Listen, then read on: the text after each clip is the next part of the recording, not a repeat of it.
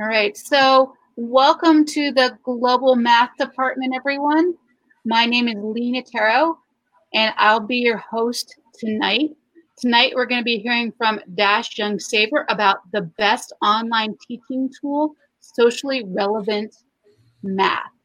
Would everyone please introduce themselves in the chat window, telling us what you teach, where you teach, and what your Twitter handle is, if you have one. I know we have some people that have been here before, but we are always looking for new math teacher friends. So what you teach, where you teach, and what your Twitter handle is, if you have one.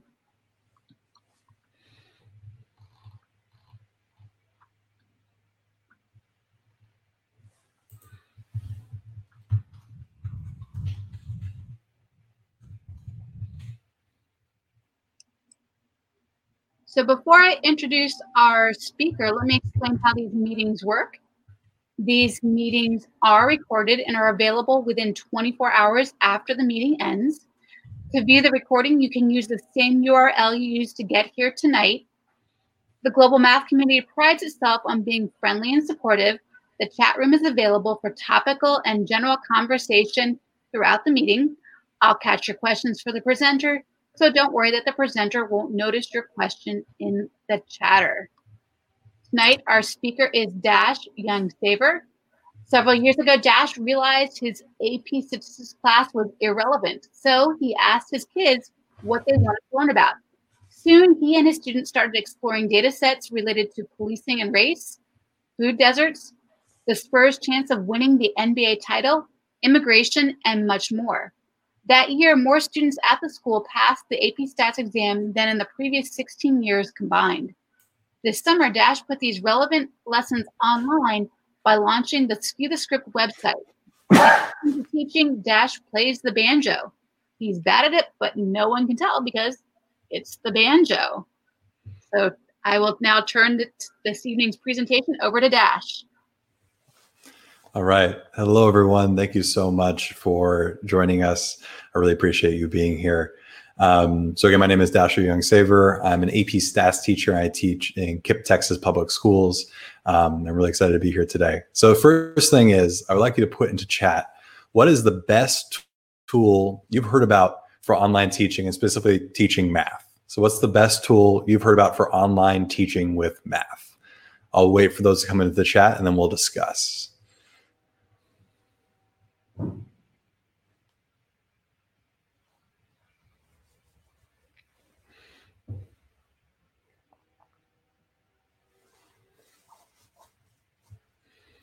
All right, I'm seeing some Desmos and quizzes.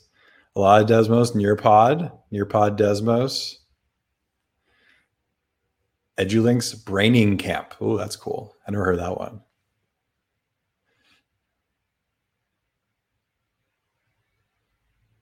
Padlet, okay. Wait for a couple more. Google Slides, Jamboard, okay. So a lot of great answers there, but none of them are the real answer to this question, at least in my view. The answer to this question is relevance. For me, the best tool for teaching online is making lessons relevant. And here's what I mean by that. No matter how much you plan when teaching online, tech problems are going to come up. And so here's the key. If the content of the lesson is irrelevant and boring, those tech problems are going to become an excuse for students to disengage and not really be involved. But if the content is relevant and engaging, if they're really into the lesson, if they're just biting at the chops to dive into the content, then tech problems become temporary challenges to surpass and to go forward with as you get into the lesson. So making the lesson compelling and engaging and relevant is, I think, the key. So what I'm going to do is give you a bit of an example of this. I'm going to take you through my day one lesson in AP Stats. And you'll see the lesson goes from an example of something that's personally relevant to me to something that's going to be a little bit more relevant to students. And then a lot of examples that are going to be relevant to students that I teach. So I'm going to first introduce myself by talking about the personal example, and then I'm going to introduce the course by talking about what relevant examples might be in this class for students. Also, just for context, I teach in KIPP, Texas Public Schools in San Antonio, Texas, and I mostly teach low-income students of color. All right. So I'm going to get into teacher mode for a second. Okay. I like to introduce you to Esther. Esther was born in Canada in the 1930s, and her family was immigrated from Eastern Europe. And Esther was Jewish, and this fact is important because most of her family, including her various aunts and uncles and many, many cousins, were taken to the Buchenwald concentration camp. I believe out of her 7 aunts and uncles, all perished there, and only 1 cousin survived. And she and her parents were lucky enough to have escaped and make it to the United States. Now, Esther was able to make a life for herself in the United States and go to college at one of the local colleges in New York where she lived, and she eventually became an educator. Now, I know this is all about Esther because Esther is my grandmother. And because of her hard work and the opportunities that her education provided her, she's able to build a great life for my father and then for me. And she's been a matriarch in our family for a long time. Now, with that in mind, I want to introduce you to someone who's a personal hero of mine. This is Abraham Wald. And Abraham Wald was a statistician, and he was one of the leaders in the Allied Forces Statistical Research Group. This is a group of mathematicians and statisticians who helped lead the Allied war effort in terms of not fighting, but actually analyzing troop supply and logistical data for the Allied forces to help with the war effort. And well, one reason that Abraham Wald is a hero of mine is a bit of a personal connection. He was also Jewish, and he was born in Hungary. He eventually was able to immigrate, and he was able to escape a lot of the persecution of Jews in his part of his home country. And unfortunately, his family was also not so lucky. They were taken to Auschwitz, and most of them perished. And so you have to imagine for this man, the amount of motivation he had going into his work every day, working for the Allied forces. You have to think about, he thinks and knows his family is maybe somewhere over in Europe, and he doesn't exactly know their whereabouts. He doesn't know their condition. He doesn't even know if they're alive. And he knows that with every single problem he does, with every single thing he can do for the Allied forces in terms of math and statistical work, it will bring them one day closer potentially to saving his family, or at least to find out what happened to them. So with that motivation in mind, try and put yourself in Abraham Wald's shoes as a certain problem comes across your desk and think about how would you solve it.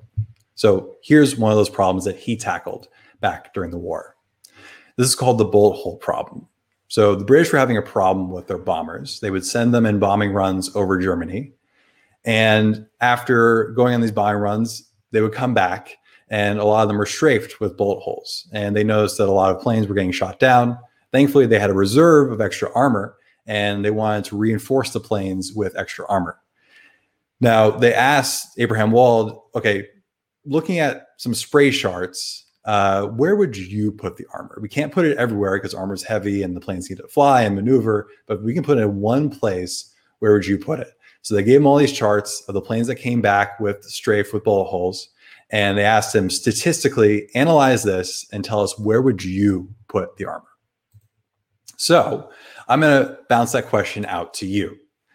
Where would you put the armor among these 5 options? The nose or the front of the plane, the main wings, the main body, the engines, or the tail? And I want you to look at these 6 planes as a representative sample and tell me, where would you put the armor? And go ahead and put that in chat. I want you to say where you put it and why, and please give me a statistical reason for your answer. We'll wait for those to come in.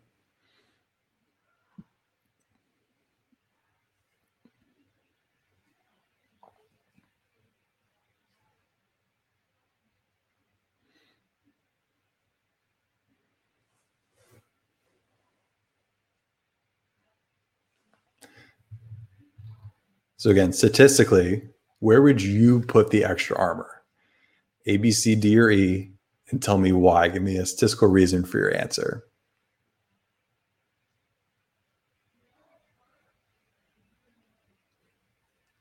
So Josh, there's a question with it says where were planes hit that crashed? That was a question that Diane asked. It's a very good question, and one that I will answer later.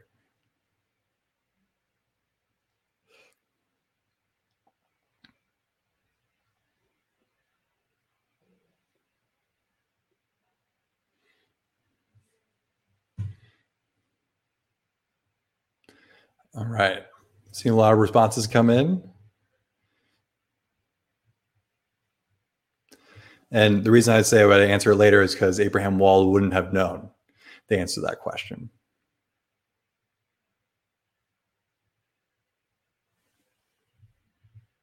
At least the exact answer. All right. So I'm seeing mostly main body, and various reasons for that. People are saying the majority of planes are being hit in the main body, and some people are counting up like this many out of this many hits were in the main body. Some people are saying the tail has most hits. Some people are giving more physics-based aeronautical answers. It needs to be the engines because you need those. You probably need the wings too or other things, but some people are giving those kinds of explanations. I want to return to one at the very beginning for a very rare response that I'm not seeing as often. Francis said the nose. The planes that were hit there did not come back. Again, the nose. The planes that were hit there did not come back. So let's think about that for a second. Wald also would have had the same answer. And you might be thinking, what? The nose? I mean, there's no hits there. How could that be the statistical reason? What's the statistical reasoning behind that? So what Wald's great insight is that this is a sample, representative sample among the planes that came back, the ones that they could actually chart out where they were hit. So these dots represent bullet holes in places where the planes can take hits but still make it back. We don't see the planes that were hit in certain places and were shot down. And those planes might look something like this.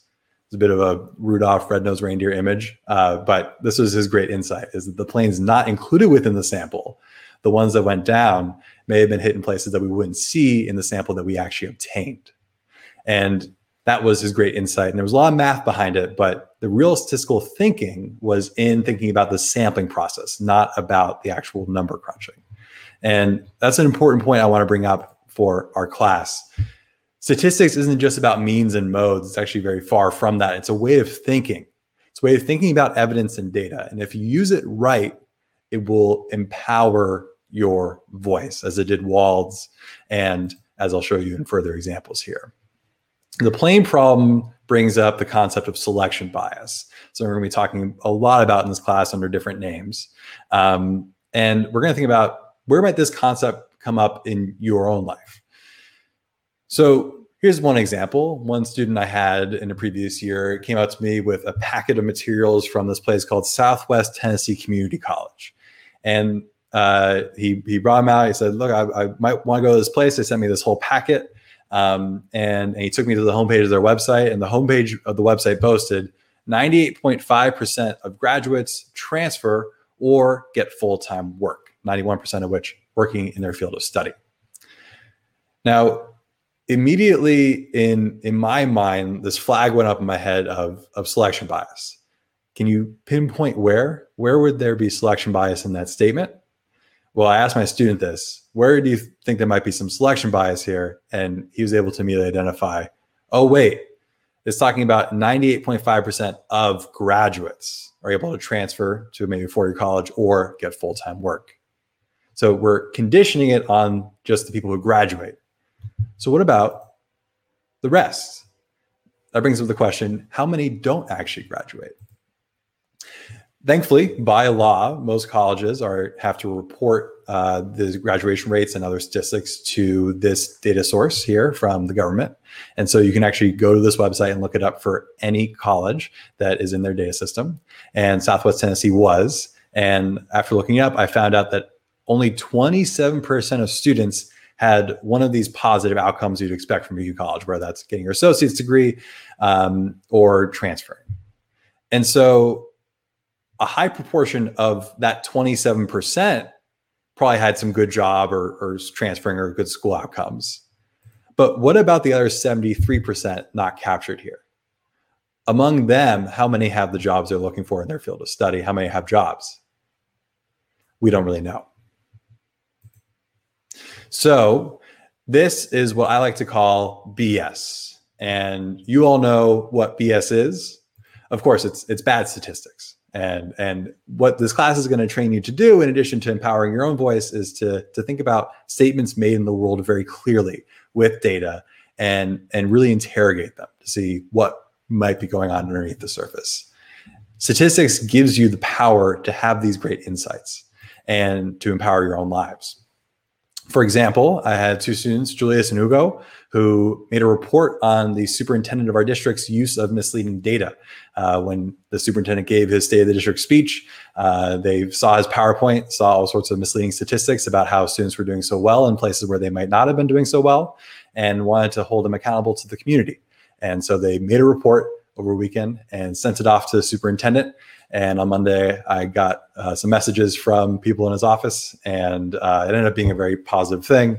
But they felt empowered by this because they were able to take the learning from this class and think about how are people maybe misleading with their statistics in our community. And one really amazing thing about it is that after some conversations with the district actually gave them data science internships over the summer.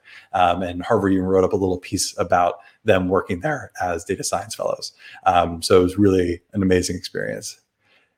I also had students that find their own data sets. For example, I had a student named Linda Saucedo who was very interested in food in her community. She had been to a grocery store on the other side of town in a higher income area and saw that there were all sorts of organic food items offered, but in her own local grocery store, which was of the same chain, there were very few organic items offered.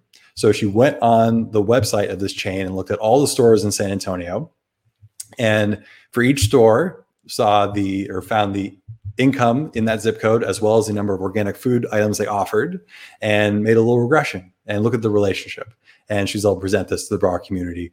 And she felt empowered by this project to be able to talk about this in a more systemic light.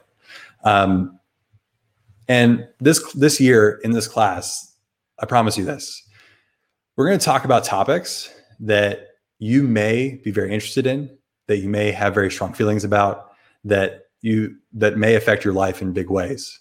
And we're going to talk about them using data in a way that will get you to think through them at a very deep and rigorous level, and in a way that will make you feel empowered.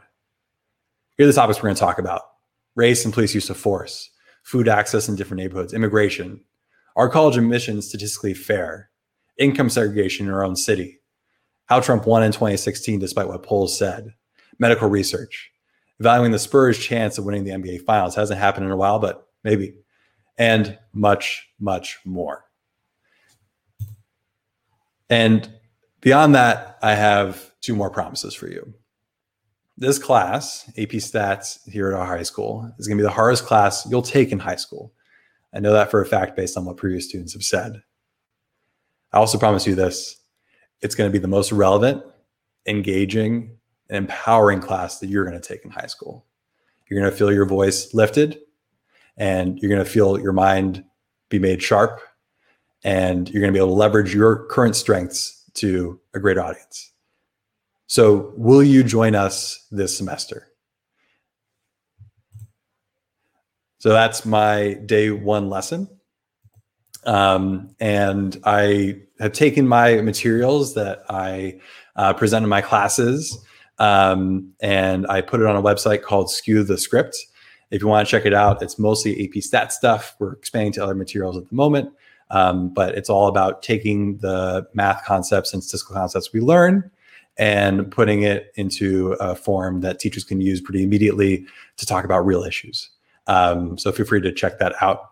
And that's my main presentation. But I wanted to give some time for questions if you have any questions about making material relevant or implementing these kinds of lessons or anything else that you might have on your mind. So there wasn't a lot of questions in the chat, although we do have a person in the chat. Tanya says that she used your stuff in the college algebra class that was taught last semester. So we have somebody on here that's used the material and says that works really well. My question for you is where do you find data that the students can use? Like, like if I decided to try to find, let's say, data on policing in Chicago, I might be able to find it, but it might be really hard to wade through it. I know when I've looked for real world data, I sometimes get bogged down in it. So where do you find your data sets? Yeah, it's. I wish I had a straightforward answer to that, but I don't. It's a bit unfortunate. So I kind of choose topics in a systematic way. I'll poll students, hey, what do you want to learn about? And I'll sift through what they say and find the most popular topics and the ones that I think are going to be the most impactful to talk about in terms of developing thoughts about the social world around them. And then so one of two things will happen. Either I'll go out and find the data set, or sometimes in pretty rare occasions, students will come in with their own data. And when I go out and find data, I really look for data sets where I know the source is very legitimate. This could be government agencies or other kinds of entities that are going to have some backing behind them. And I look for data that you can really make good inferences from or have good insights from using the standards of the course. Because there might be some data sets where there's tons of confounding factors that you can try and control through some sort of regression technique or some quasi-experimental method. And we don't have those tools necessarily in AP Stats. So I might have to keep looking or slice the data set in such a way that we can maybe make some more meaning of it using the tools that we do have.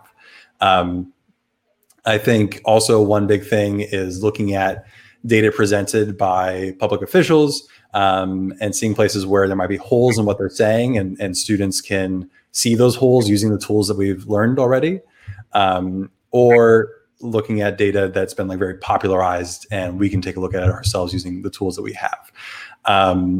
When students bring in their own data, that's very interesting because they might not do the same sort of filtering process that I do, thinking about the course in mind, because they don't know necessarily what's coming up next in terms of what they're about to learn. But whenever they do bring in data, I really take great pains to try and make sure we do use it because that's the most relevant it could be. And there was a good example where I had a student who was very into guns. He was NRA member at 16 and really was all about pro-gun policy, and that was like his shtick. And I personally am not like that, but it's actually a very prominent conversation in the community I was teaching in about gun policy and gun control, and it's a hot topic and one that I think data can help us get some little insights into. So he brought in a data set, and I worked with him to try and make sure that we found a data set that was like his, but came from maybe a more reliable source and that was more analyzable in terms of the tools that we had. And we were able to make a really good lesson out of it that we did by the end of the year. And it was, I think, really impactful to be able to talk about the multiple sides of it and talk about how to generalize such results and how to really think through it. And it pushed me a little bit too.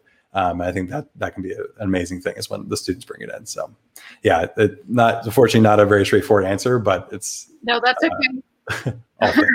I've actually subscribed to Gallup, the Gallup poll organization, and they send me like something in my email, my inbox, maybe 2 or 3 times a week related to different surveys that they've conducted. And so it's always current. For example, one of the surveys talked about the percentage of people that said that they would get the COVID vaccine. And they talked about it back in April and then May and June. And you can kind of track how things changed over time. And they even have one that was done based on how the question was worded. Could the wording of the question influence whether they said yes or no to it? So that's an interesting source for some data as well. And Francis says the census, of course, has data. Couple questions about the lessons, and we might actually have you share your screen in a minute to show the Skew the Script website. Sure. Way to do that. So if you want to call up the Skew the Script website, and then at the top there, where you have your microphone icon, you can actually do sharing of your screen. And if you can't get it to work, let me know, because I can always call it up as well. But as Dash is pulling up his Skew the Script website, a couple questions people had are like, how long does a typical lesson take? Are the lessons you have here for free? And one other question, kind of like, typical class period or what a lesson might look like. Yeah. So this is everything on the website is completely free. It's a big thing for me, is to make sure that everything is as openly accessible as possible. And the way I run my classroom is I do it in a traditional year. So like not an online teaching year, I do a flipped classroom in which students will watch a 10 to 15 minute video before class where I introduce the context for lesson, the data set, and then analyze it. And do a lot of the like kind of pre-work with them. And then when we come to class, I'll always leave the video with a discussion question. And then when we come to class, we talk about the discussion question together, maybe do a bit of an activity, and then we go into practice. So lessons generally do take just like a day. And it's like a new context each time, unless there are some lessons and some contexts that fit for multiple lessons that are right for each other in terms of the content, in which case we'll kind of take the same data set and same context over the course of like a week, potentially. In a more traditional format, same thing. You can just use the PowerPoints behind the videos, but just kind of direct teach over them in class and have students do the discussion in class, and then anytime you have for practice. In an online setting, we have some Desmos adaptations of the lessons. Also, you can use the asynchronous video components and then kind of do a live practice session together over some virtual platform like Zoom. So they're very flexible materials, and they're meant to like take a day at a time, if not maybe a block schedule day at a time. So to walk through the materials just a bit to let you see what I'm talking about. Here's the homepage of the website. If you want to look at the AP stats lessons, there's a link for that up here. And we have lessons that cover almost all the units AP stats now. I'm still working on the last one. And if you go to a typical lesson, like say the linear regression lesson where my student brought in the data on food access and income in our city, if you call up that lesson, there's a video associated with it, and it is on YouTube, so it's publicly accessible.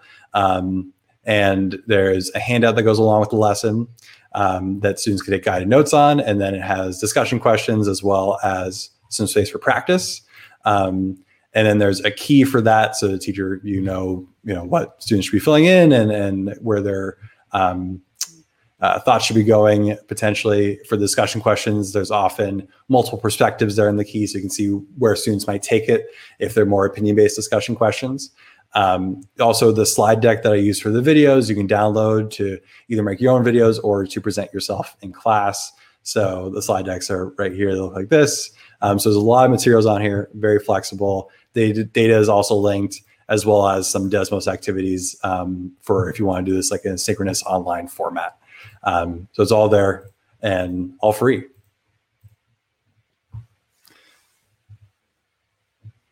All right. I don't know if there's any other questions right now. I know that I have Dash's Skew the Script, Desmos lessons in a collection. So I'm going to log into my Desmos account, and I'm going to post the collection in the chat. So if any of you are interested in the, oh, there he's going to share it faster than I am. He's going to, look at that. Yeah. So if you want the full collection, it's right here. Yep. If you're thinking about using the full collection, let me actually let's put the link into the chat there. If you want to use the full collection here or stuff from it, I would really recommend also going back to the original lesson pages behind them, just to get a full sense of the context behind the lesson, like the handouts, the videos, etc. So you can get some extra tips as to like framing things, which can be very important with these kinds of lessons. And also, with Desmos, it's very good for synchronous work. You can also like show the video asynchronously and then do some synchronous work with them using those Desmos lessons. But they also can be independent lessons in and of themselves. So yeah. And also, once Dash finishes the last lesson or two, if there's some more Desmos related things to that, he'll add that to that collection. So if you copied his collection there, when he edits that collection, it'll be updated for you as well. So that's one reason why you might want to copy that link for yourself. Yeah. And I should also mention that I am actually a bit of a Desmos novice, and we have all sorts of great partners who are working to Desmosify the site. There's Julie Anchor, Joel Bazaire, Abrella White, and Stevie Bowden. These are all AP Stats teachers who have just volunteered their time to make some amazing Desmos lessons for adapting this stuff to online learning. And I'm very thankful for their help. Any other questions for Dash? I think there might be one other question here. No, that was answered. I do not see any other questions here. But if you have any questions in the future for Dash, how can they reach you? You can reach me via email, probably be best. I can type my email into chat right now. And I also would say, the stuff is AP Stats lessons. But if you want to adapt it for another course, I think a lot of the stuff is adaptable. The linear regression unit is y equals mx plus b essentially, so you can use it in an algebra 1 kind of context. I've seen people use it for college algebra, for a bit with working with functions in various contexts, and also just at lower levels like working with proportions. They can be very flexible, and sometimes I've seen teachers take the context and run with them in their own context. So feel free to just take and steal and maybe throw us some citation back, but it's all out there. All right. Before I wrap up for this evening, I just wanted to let people know where you can find signing up for the Global Math Department newsletters. So if you go to, it looks like I was trying to share the screen and it's not loading. Let me try one more time here. So if you go to globalmathdepartment.org, it doesn't want to share. If you go to Global Math, or maybe it is sharing. Is it sharing now? No, it's being slow. I can try and share. Would that help? It goes to if you go to globalmathdepartment.org, scroll down a bit. We can see it now. Okay, now you can see it. If you scroll down a bit, you can see the link here to just subscribe to the newsletter. So globalmathdepartment.org, click on subscribe to newsletter, and there's a form there that you can fill out. You can also follow us on Twitter. We do post these presentations within Big Marker, which is the web hosting platform that we use. But we also put the videos of the sessions up on our YouTube channel, which is, I think it's just Global Math Department is the YouTube channel name. And we also have a podcast for the Global Math Department. So great way to listen to the information if you actually will be in your car commuting someday. That's one way you can access the presentation. Although, of course, you don't have access to the links or seeing the slides in the podcast. So let me stop my screen sharing now. All right. So we are going to wrap up. I'd like to thank Dash. Thank you very much for sharing with us. And I thank everyone for attending tonight. Just so you know, our next presentation is on January 19th, Building Fact Fluency Through Virtual Storytelling by Graham Fletcher. It's a K-5 session. And then last but not least, we are looking for Global Math Department webinar attendees to share how the Global Math Department has impacted their work in their classrooms. The webinar is going to be on the last Tuesday of June. Let me just skip ahead here to this final slide. On June 29th. If you think you're interested in sharing for maybe 10 or 15 minutes about how the Global Math Department webinars have impacted your classroom, we are interested in having you share with us on June 29th. You just need to send us an email to globalmathdepartment@gmail.com so we can create a lineup for that particular session. So we're interested in hearing from people that have attended a webinar live, or if you watched a recording and you were able to use that information to improve your classroom teaching. We would love to hear from you on June 29th and have you do a short 10 to 15 minute presentation as part of that session. And also, if you know of any additional speakers, potential speakers, feel free to have them email us or email us also, once again, at globalmathdepartment@gmail.com. And that is all for this evening. Thank you very much, Dash. Thank you very much, everyone, for being here tonight. Have a wonderful evening. Thank you all for coming. Appreciate it.